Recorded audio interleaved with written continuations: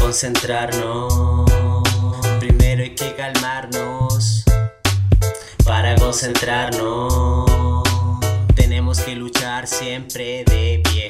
Para concentrarnos, primero hay que calmarnos.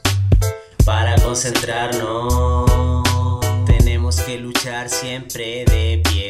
Para concentrarnos, primero hay que calmarnos. Para concentrarnos, tenemos que luchar siempre de pie. La sinceridad es la grandeza de mi gente. El que sea real que dé ahora mismo un paso al frente. No importa si tiene buena o mala mente, lo que importa realmente que sean coherentes. Analiza y respira. Los que disfrutan verte caer no saben que esto a ti te inspira, y que a través de las rimas tu vida se levanta y se motiva. Cómo no revisar lo que es muy simple de mirar, solo voltear y analizar. Dos pasos simples para que no te vuelva a pasar, tu mente despejar. No es tan simple como tú solías pensar. No dejes de pensar que aquella persona no siempre te va a esperar. Con tus caídas a esa persona la razón les puedes dar. Analiza y respira, analiza y respira, analiza y respira. Analiza y respira. Los que disfrutan verte caer no saben que esto a ti te inspira, y que a través de estas rimas tu vida se levanta y se motiva. Analiza y respira. Los que disfrutan verte caer no saben que esto a ti te inspira, y que a través de estas rimas tu vida se levanta y se motiva.